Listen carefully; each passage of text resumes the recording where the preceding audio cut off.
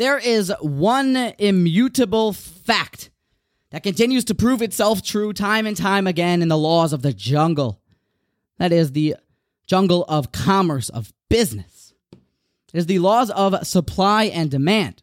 If you are selling a product that is in, well, very high supply, you can get it on every street corner, well, it's not that valuable. And definitely, if people aren't interested in it, there's no demand, well, it may be time to start a different entrepreneurial endeavor. But if, however, you may be selling something that is quite rare, like diamonds or gold, and the people want it, that's probably why so many Jewish people find themselves to be diamond dealers in New York City's Diamond District. However, these laws of supply and demand just govern this world down here.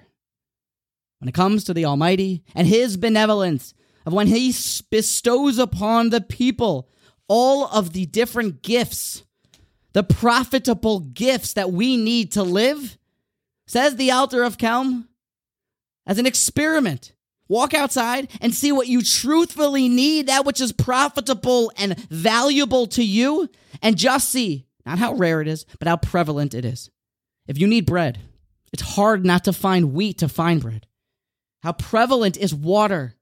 And certainly, think about it, how much does a human being just need air, and Hashem gave it to us everywhere? And conversely, the luxuries that are not a necessity of our successful Jewish and moral life, gold, diamonds, you may have to go to San Francisco or Africa just to mind their existence. And this, when you start to keep this in mind, following the tone of Sefer Devarim and the Torah, you may find this exact same concept to be told over to us time and time again inside of the Torah, where you will find and see the reiteration of some of the same concepts and principles that are so prevalent because of how great of a necessity they are to our existence. Just how many times can you think of that the Torah tells us about the Sabbath, Shabbos Kodesh, because it is so fundamental, like the air that we breathe.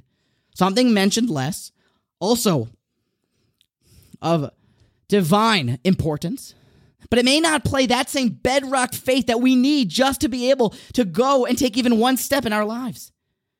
Think about it. How many times is there a prohibition against avodah zarah, idolatry, and perhaps the most is the prohibition against following the ways of somebody who is an idolater, somebody who is a non-Jew, who's provoking and encouraging evil. But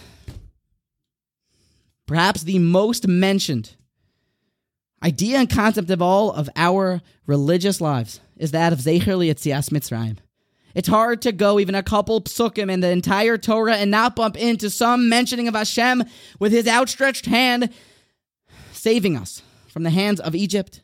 Zecher Yetzias Mitzrayim. Truthfully, any Orthodox Jew would struggle to go but 3 hours in his day and not have some sort of message to be conveyed to him in the form of a mitzvah or an utterance of the redemption from the hands of Egypt.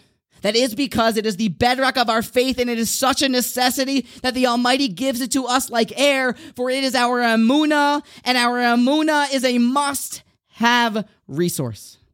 Zecher Yetzias Mitzrayim is like the air that we breathe. So don't be lulled to sleep and say, I've heard that phrase before, but instead let it penetrate your heart and encourage your true faith in Hashem as the God, the Jewish people that took us out of the land of Egypt.